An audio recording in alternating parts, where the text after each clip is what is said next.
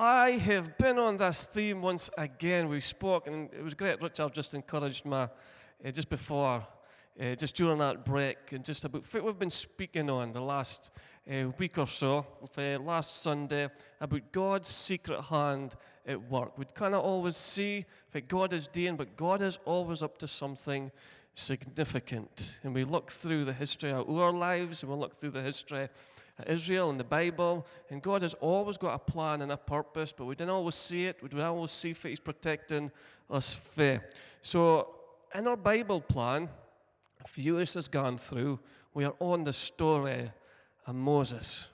And for me, Moses is just a fantastic story. Like, they should make a movie about it, or make a theatre show on it. It's so tremendous. It would be a good idea. And it shows us the secret hand of God. The God that is small beginnings. And a little bit of a backstory to before Moses came on the go. That God was going to have a nation through Abraham. That God had a predestined mandate on Abraham's life that he would be the father of a great nation that we can, Israel. And God was going to take him into a land flowing with milk and honey that we can was the land of Canaan. God also prophesied to Abraham that his descendants would be in bondage and slavery for 400 years, but that God was going to rescue them out of that place. And that's really where we pick up the story of Moses, that Joseph went and lived in Egypt and he became profound. So Joseph got all his family to come into the place of Egypt because it was a place of provision and it was a famine in the rest of the land. And so Isaac moved all his herds and families to the place of Goshen. It was a place of protection. But God's destiny wasn't that the nation would live in Egypt. And there's different pictures that people take for the Old Testament readings, because we've got to recognize that the Old Testament is a shadow of the New, that just in picture form, there's different pictures of our life. So you can't read the Bible and just think it's great history. That there was an Abraham, an Isaac, a Jacob, a Joseph, that they went to this place called Egypt and they got rescued, a guy called Moses. And it's good history. But we really got to read the Bible and say, what does that mean to us? And so there's a few pictures that people say, oh, Egypt, they would say it's just the spirit of the world that is in conflict with the spirit of Christ. It's to do with, if you're unfamiliar with this term, the spirit of the world, we would say about just being ambitious and sometimes greed and lust, anger are the spirit of the world that we see. But the spirit of Christ is to do with love and grace and generosity. So some people would say that Egypt is a picture of that. It's a picture of the world and its values. Egypt was a place of multi-god worship. Pharaoh was in charge and he was a horrible person. But God didn't want his people to remain in that place. But he had a promised land for them. And some would say, well, the promised land is heaven. It's a place that we are going to go through Jesus Christ, through his deliverance. And some would say that the world is, again, the spirit of the world is found in Egypt. And the promised land is not heaven per se, but it's Christ. That he's a promise. He was a promised son. And our God's promises are yes and amen through Christ. And some other people would say, well, Egypt actually lives within us. It's a temptation that we face in daily lives. It's a sand that we fall short on in daily lives. And our promised land is the Christ life.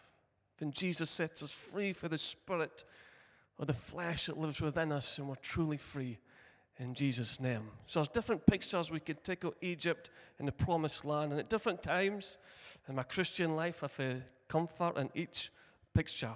I want you to take us to a place with just the small beginnings in Exodus chapter 1. We've got to read a few verses. For verse 8, I love this verse. So, that's about 300 years, maybe, after Joseph. And there's a new king that cares nothing about the story of Joseph. We'll pick up in verse 8. Eventually, a new king, so Exodus chapter 1, verse 8. Eventually, a new king came to power in Egypt who knew nothing about Joseph or what he had done. He said to his people, "Look, the people of Israel now outnumber us and are stronger than we are. We must make a plan to keep them from growing even more. If we don't, and if war breaks out, they will join our enemies and fight against us. And then they will escape from the country." So the Egyptians made the Israelites their slaves. They appointed brutal slave drivers over them, hoping to wear them down with crushing labor. They forced them to build the cities of Pithom and Ramesses as supply centers for the king. Verse 12. But the more the Egyptians oppressed them, the more the Israelites multiplied and spread, and the more alarmed the Egyptians became. I just love that verse. That Pharaoh tried to ramp up the oppression on God's people. But it says that the more that the Israelites got oppressed, the more they multiplied and spread to the alarm of the Egyptians. Sometimes our darkest days are our days of our greatest growth. Sometimes as the enemy comes against us in our life, is a time that God breathes new life in us, and it's times of great growth in Jesus Christ. And as I was listening to Elsa's prayer about the pandemic time, that was a time of oppression for us. That was a time when we felt, if it is going on, we didn't see God's hand at move. We kind of meet. We was doing live things. We did prayer meetings online, but there was a sense that we would rather be together. But yet, God was adding to his church, and God was moving. And it seems to be when the hand of the enemy comes against the church, God raises up a standard. And for sure, some people drifted. And for sure, some people wondered. But the gospel of Jesus Christ, the gospel of good news was being spread far and abroad to the highways and to the byways. And God was capturing people's hearts. And he was making sure, even at a time of oppression, that God's people would multiply. That God's people would be strong. In our own life, sometimes our darkest moments or times or our severest trials when we're on our knees and our hell is breaking loose and we think, "Far are you, God?" is a time that we draw closer to God. It's a time when we can lean on his word and his presence, and a time that Christ really just does something in our life that is extremely valuable. Underline it in your Bibles that when Egypt came and oppressed Israel, even so, the more they oppressed, the more the Israelites multiplied. People have been trying to snuff out the church since its conception through the moving and the power of the Holy Spirit. The Romans try to close it all down, try to capture the apostles, martyring almost every apostle. Yet the more oppression, the more God's moves. And he makes sure his word is spread. We see it in the persecuted church as well. That the more they go through persecution, the more Jesus seems to pour out his Holy Spirit in revival power. And God had a plan. And God sees the end for the beginning. And sometimes I want God just to answer my prayers like when I'm making a pot noodle. That just within 4 minutes. 4 minutes for a dish of delight. That we're going to pray, and then God's going to move, and we'll see results quick.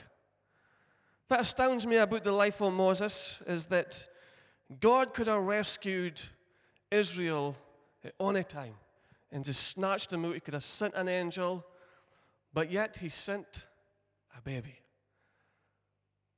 And as we read through the story of Moses, he was given birth.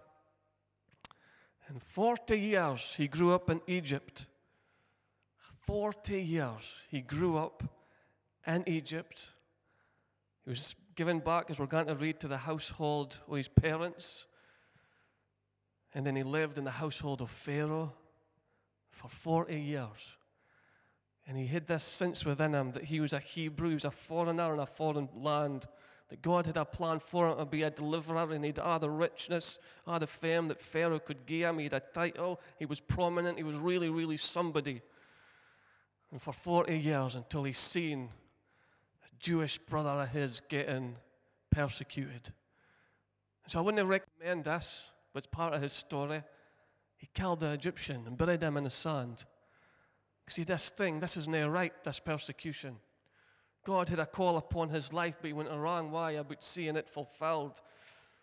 And then, a couple of days after, he'd heard people speak about Moses, the murderer.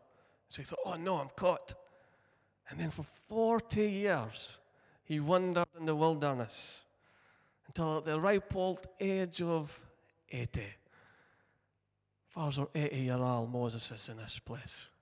Chris, Charlie, somebody else, 80. So think of Chris and Charlie in the backside of a desert. Suddenly God shows up in a burning bush, peculiar burning bush because it wasn't evaporating. And God calls them to go back to Bilgah. And God was going to not just judge the folk in Bilgah, but the false gods. He's going to judge Pharaoh and rescue his people who are Bilgah. It's an amazing story that God waited till Moses was 80. He could have picked some young, fit, eloquent person. There's different theories of why God waited for Moses to be in the desert for 40 years. Some would say he didn't have to just remove him from Egypt, but he had to get Egypt out of Moses. That he'd lose his love for Pharaoh and the people in the Egyptian way, and when he became a nobody, God says, now you're ready to be a somebody in the kingdom of God. We get the benefit of the hell story, but we're going to concentrate for a moment just at the start of his life. Verse 22 of chapter 1. Then Pharaoh gave this order to all his people: throw every newborn Hebrew boy into the Nile River. This was Pharaoh's solution to lessen the numbers. You may let the girls live. Could you imagine that? The Nile was supposed to be a place for the Egyptians of life. The Egyptians were into their foreign gods, and the foreign god that they said was to make the Nile flourish was Osiris.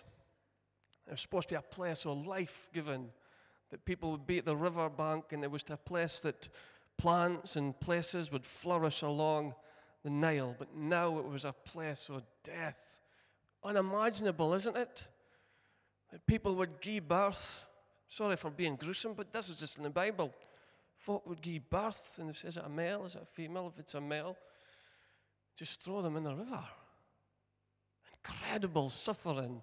There must have been incredible screams of anguish amongst the Hebrew people. This is a reality. In chapter 2, about this time, a man and woman from the tribe of Levi got married. This is Moses' birth. The woman became pregnant and gave birth to a son. She saw that he was a special baby and kept him hidden for 3 months. But when she could no longer hide him, she got a basket made of papyrus reeds and waterproofed it with tar and pitch. She put the baby in the basket and laid it among the reeds along the river, the bank of the Nile River. The baby's sister then stood at a distance, watching to see what would happen to him. Soon Pharaoh's daughter came down to bathe in the river, and her attendants walked along the river bank. When the princess saw the basket among the reeds, she sent her maid to get it for her. When the princess opened it, she saw the baby. The little boy was crying. God joined two things, a crying baby and a heart of a woman. She felt sorry for him. This must be one of the Hebrew children, she said. We'll stop there. Isn't it amazing, God's plan of deliverance, what we see here? without looking at the rest of the story, just in seed form. That I was just a Levite, a Hebrew man and woman. They got married. Moses wasn't the first child, so God waited for Miriam to come along, and then God waited for Aaron to come along, his big brother. And suddenly there's just this little baby. We ken the story. He's going to grow up and be a mighty man of God, a deliverer. And God could have moved so much quicker, but in seed form we have this special baby, a baby that looks vulnerable, a baby that is going to cry. God's orchestrating the whole thing, because even though we didn't see him move, he's moving. And in one sense, it looks like God is doing nothing. As Hebrew boys were getting thrown into the Nile, it looks as though God is doing nothing. Do you sometimes think, God, where are you? Or am I the only one that thinks, God, where are you? Where are you moving? Where are you answering my pot noodle prayers to come quickly? Babies are getting thrown in the river and God is doing nothing. But yet God is doing something. Out with the sight, oh man, in seed form. It's coming into spring.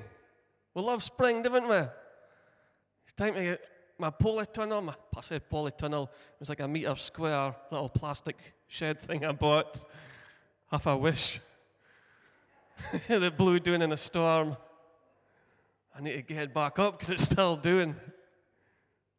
But it's a time we plant our seeds. How many is it lobotanist that's into seeds planting? People that's into flowers, I'm not sure the name of them. It still amazes me that you take a little seed and it's in a packet, but it's just still a little seed. In fact, you bury it, water it, a bit of sunshine, it comes and develops into a fantastic petunia, ready for a hanging basket or a fuchsia. You put one seed next to another seed, you cannot tell a difference, but it's so small. Some of them are so tiny, but yet there's DNA or something in there, and people have can how to separate, but it looks nothing like if it's going to be, does it? Like if I was God, I would have made the seed of a petunia, just like a little petunia, because that would be simple. See, like just a little one, and that would have been the seed. You plant just a little petunia, it grows up into a big petunia. But you didn't. You get this little obscure seed that looks like nothing in the world. Yet there's a plan and a destiny and something within that seed that is powerful for growing. And you bury it first, and it's out of sight, and it's out of mind, and then you didn't really start seeing the progress until something shoots up out the surface. Here we see God delivering his people in seed form. He's buried, really, Moses. He didn't send a warrior to march in to Egypt, to a Newi, and deliver people. But there's a story about a young little baby. I wonder, in the majesty of God's plans, that we trust God enough that even when we didn't see that he's moving, that God, you are still doing something in seed form in people's hearts, and it's buried, and it's out of view, but we trust God as we declare his words, the good news, that God would bring the increase into people's life. That before the amazing revelation, and it's right, Elsa, we believe and pray for revival, that God would pour out his Spirit. But yet we are seeing it in droplets and seed form before the big revelation. If I've got to keep trusting God until it's the big revelation. Even though we feel buried, the way the world buries us, we can. He is a God that moves and will move in deliverance power. There's the birthing of this baby. Back to verse 2. The woman became pregnant and gave birth to a son. She saw that it was a special baby. Back in the original Hebrew, that word special means beautiful, means fine. There was just something about Moses that was just instantly beautiful. Amazingly, you can follow Exodus. Moses. Imagine writing about yourself and I came on the scene. I was a beautiful baby. There's just a humble bragger for Moses. There's just something about him. And he wrote there was something about him. But usually, when a bairn is newborn in that baby stage, you're just going to say, that baby's beautiful anyway. Because little babies like that are bonny, aren't they? Come on. They're bonny babies. They're cute. Women get broody and think, apart from Isabel, she's like, we've had enough. But at that stage, every baby is beautiful. We used to go and you used to push a pram and people would pop their head in when the bairn was sleeping and try and waken him up and tickle him and all that, which was quite annoying. Didn't annoy a sleeping bairn. But for us, babies were beautiful. I couldn't imagine ever thinking, or somebody saying that a baby wasn't beautiful. Or parents now agreeing, like Moses' parents, they agreed that this baby is beautiful. Can you imagine if somebody came as bairns were babies and everybody else was saying, you've got a really beautiful kid? It'd be unthinkable for me as a parent to turn around and say, nah, I don't think so. I'm just not sure, in fact. We might have given birth to Shrek. We need to check. But there was something in the heart of Moses' parents that says, this is a special child. Maybe God had told him. But there's no record of God telling him anything. There wasn't an angel that showed up and says, look, this is Moses. He's going to be a deliverer. There was no miracle of them knowing that the destiny of Moses was going to be that he was going to be the one to rescue the Hebrew slaves for the hand of the Egypt. Yet this seen in seed form, hold on. I think God's got a plan here. And when she could no longer hide him, because babies grow, there's a time when you just can't hide your feelings about Jesus. She made a basket of papyrus reeds, waterproofed it with a tar and pitch. She put the baby in the basket and laid it among the reeds along the river and released the child. Every parent will ken sometimes you've just to release your child to God. This is God's plan in seed form. The birthing story. God on the move, out of sight and out of mind. That story I've just read, the story of instinct, it's a story of survival. Every other boy is getting thrown into the river, yet Moses' parents sees their child and think, I'm just not doing it. I'm not throwing him in the river. I'm going to mark, once we can hide him no longer, I'll make a basket, put tar in it so it doesn't sink or waterproof it. I'm just going to trust, just got to release him. When I read that story, I guess a bit of me just thinks, it's just maybe a woman's instinct. You get this thing, survival instinct. You think, well, I'll just take the chance. It's my baby. I'm not going to throw him in the river. I'll do what I can to protect my child. And it looks like this. And a lot of times I read that, I just thought, well, that's just survival instinct. That's all it is. They took a chance. They didn't fear the king or his decrees. And then I get to Hebrews chapter 11, verse 23. We'll maybe get it up there. Listen to this. It was by faith that Moses' parents hid him for 3 months when he was born. They saw that God had given them an unusual child and they were not afraid to disobey the king's command. In one sense, it looks like they were just doing what they could to survive. But on the other hand, God looked upon that scenario, excuse me, not COVID, I've did a test. God looked upon that scenario and says, you have got great faith. That action was great faith. In the biblical record, there is no God speaking. There is no an angel. It's in seed form. They did what they could to survive, yet God seen it as great faith. And I wonder if sometimes we just put things in great faith like this. Great faith is when just amazing miracles happen. When somebody gets healed, when somebody gets delivered, when somebody gets saved, when there's anointing preaching and God is moving, that comes through great faith. But when we move to survive, well, you don't really need faith for that. But I wonder in our life, when it looks as though we're just doing what we can to survive and thrive, God says, that is great faith. Let me explain. For single moms that do what they can to put food on the table for their kids, some would say that's just survival instinct, yet when they do it unto God, God says this, that's great faith you are displaying. To clean, to get employed, to do what needs to be done, to put food on the table. God says, you are displaying faith.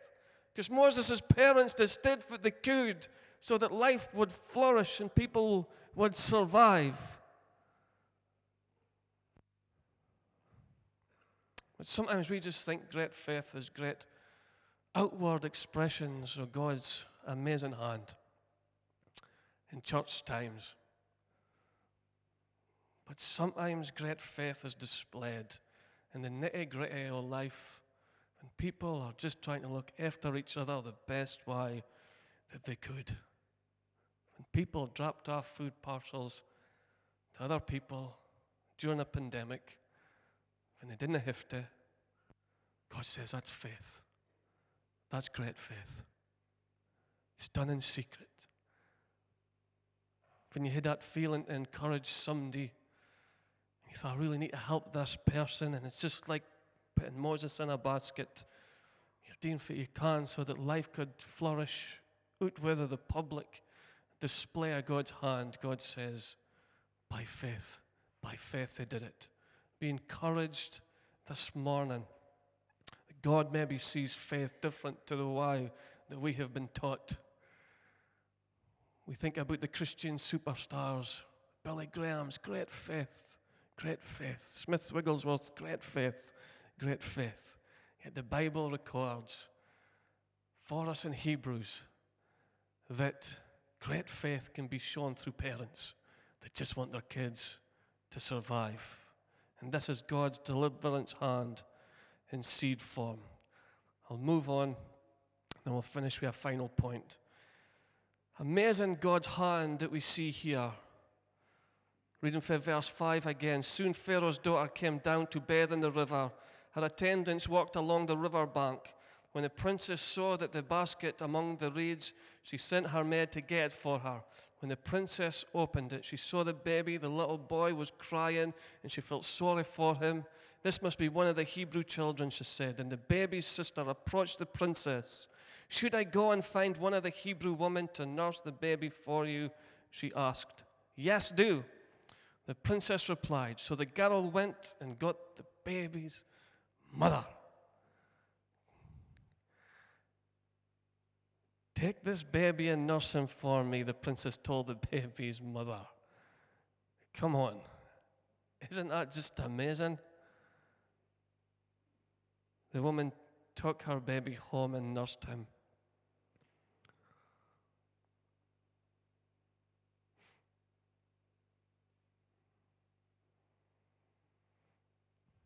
Here we see God's invisible hand. So much things we think happen by chance when we read this.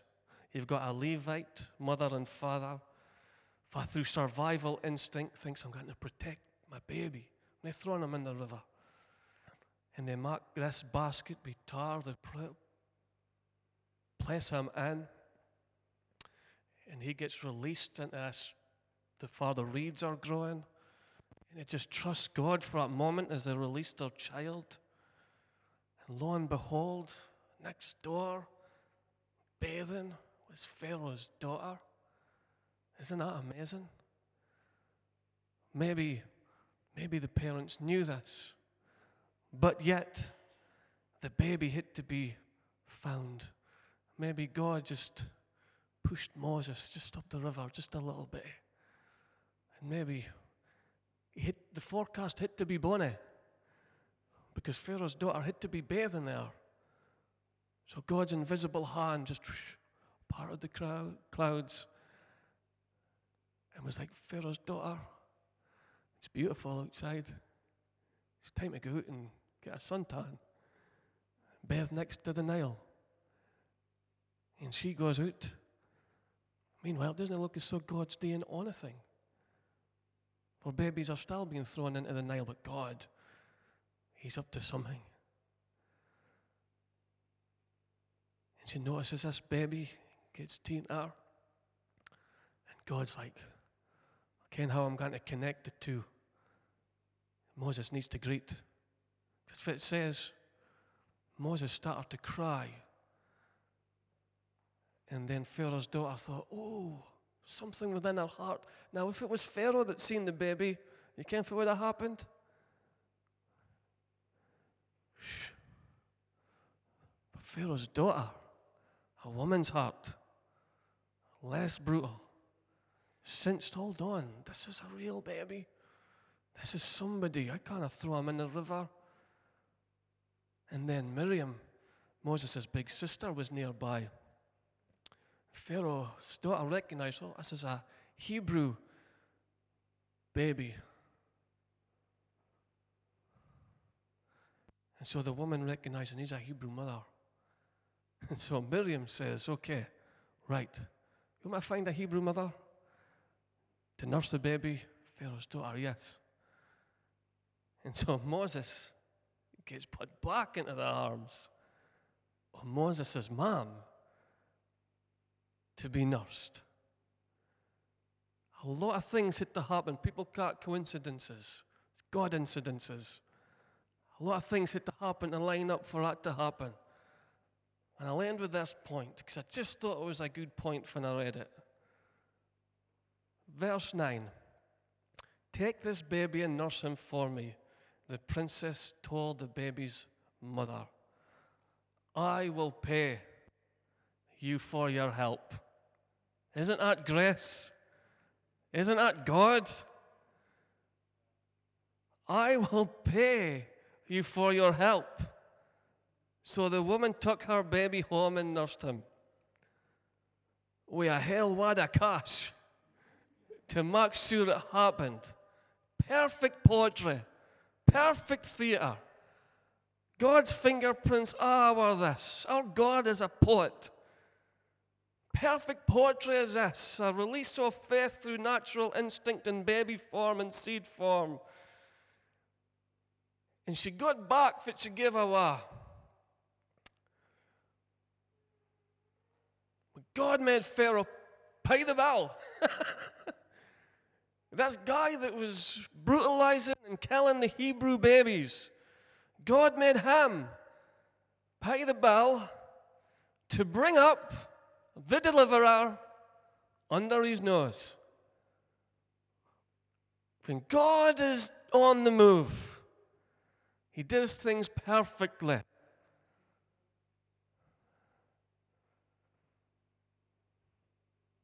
God made Pharaoh pay for the deliverer that 80 years after was going to come back and set his people free. Isn't it great when God makes the devil pay the bill? That when things come against, because God is a God of justice, He's a God of love, and when people are coming against, when the world, the spirit of the world is coming against His people, He makes the devil pay for ever laying a hand on him. He picks up the paycheck. When I think of things that could have destroyed you, could have destroyed me, yet we're here, worshiping Jesus, knowing that He's on the move, that God is a God of deliverance, and He's made the devil pay for ever laying a hand in our lives. Praise the Lord. And when I look, it was such a wonderful chorus. When I survey the wondrous cross. Isn't it just an anthem of the church? I would love to sing it to you, but I can't sing.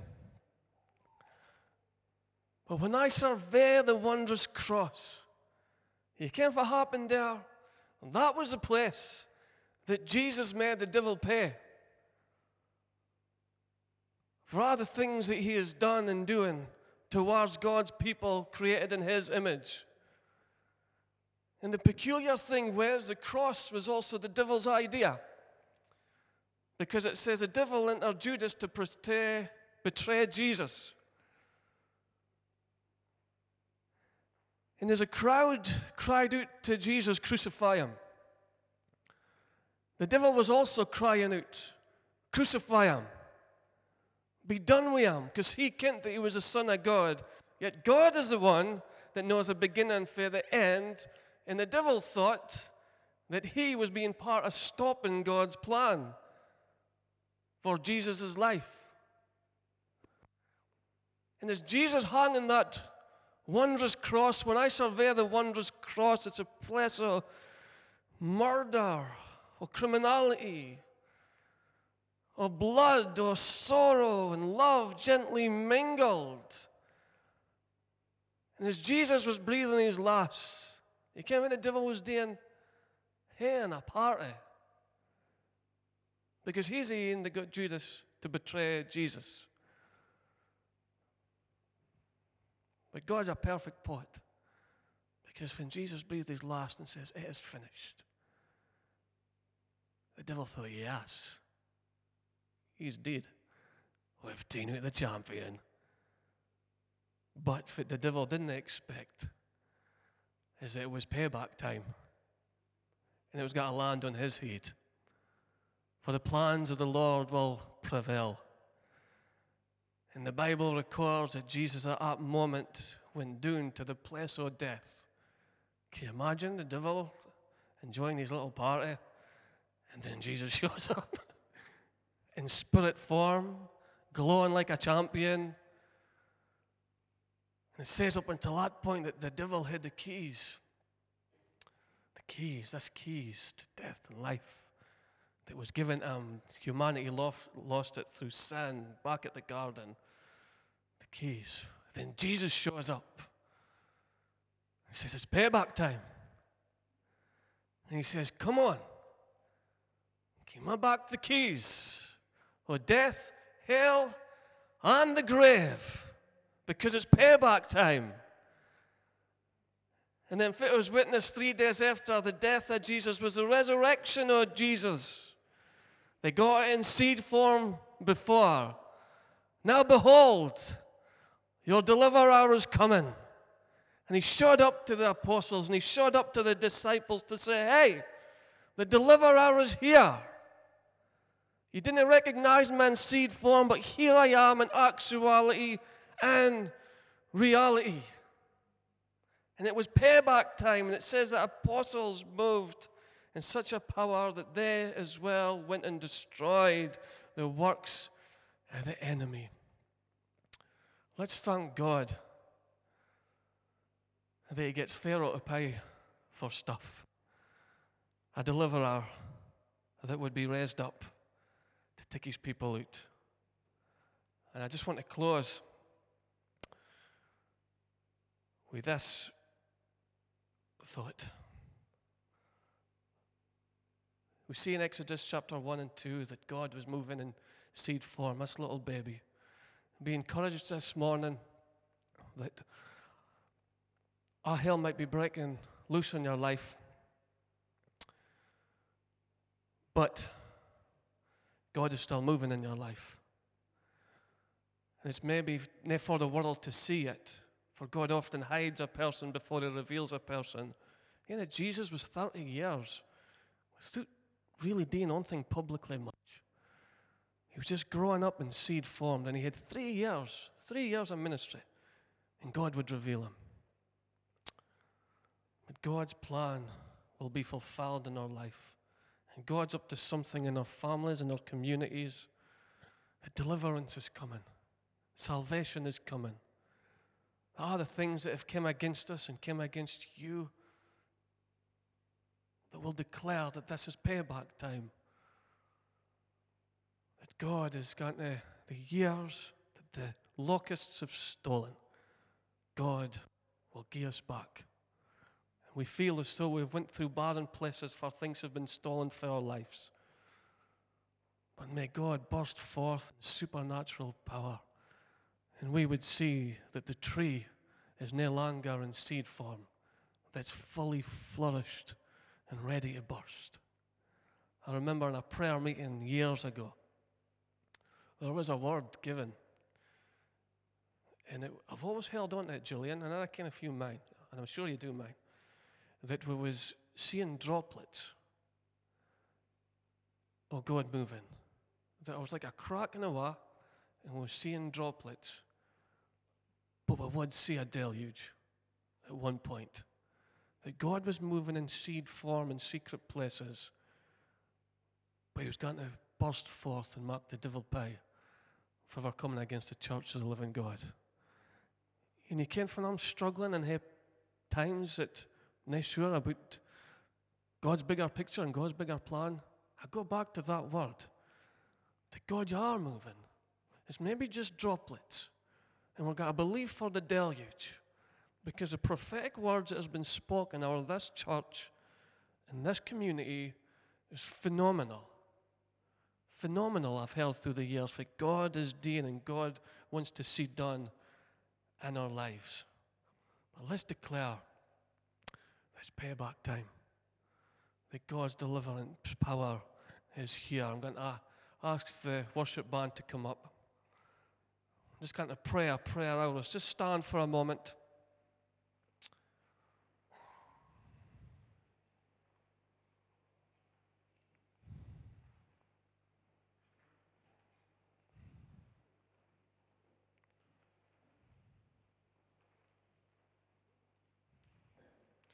Colossians 2:15 reads this.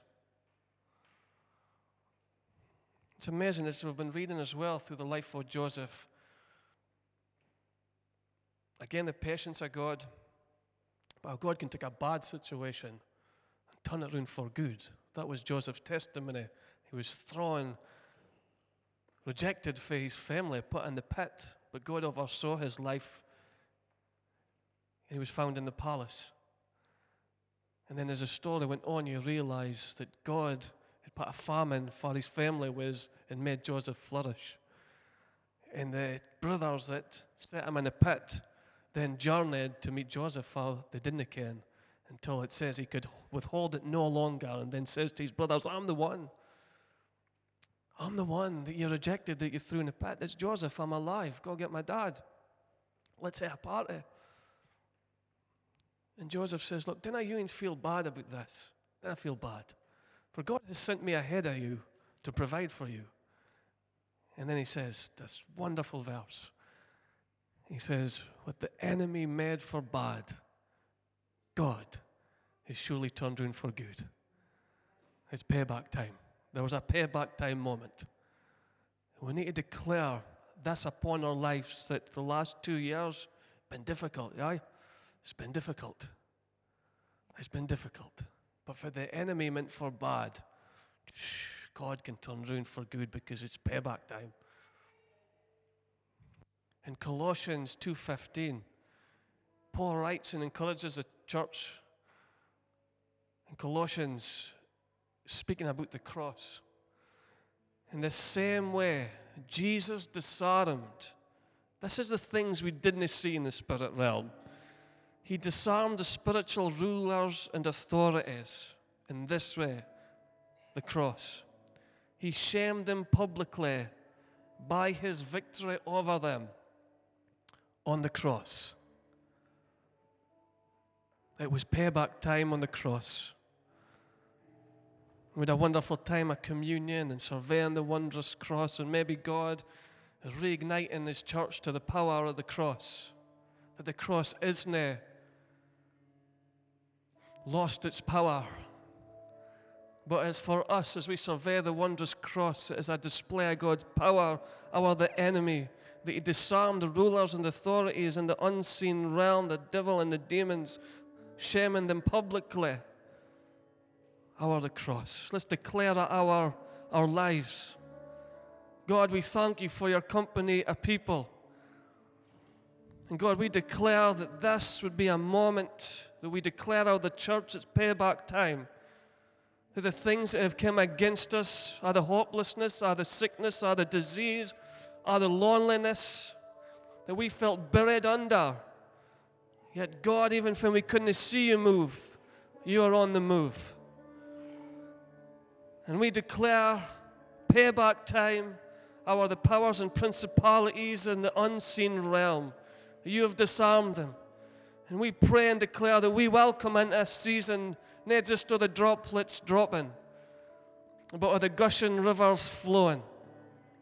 That even now we can sense that you are in move and power and deliverance and healing and salvation, that the revival is not just coming, that's already started in our hearts, Jesus.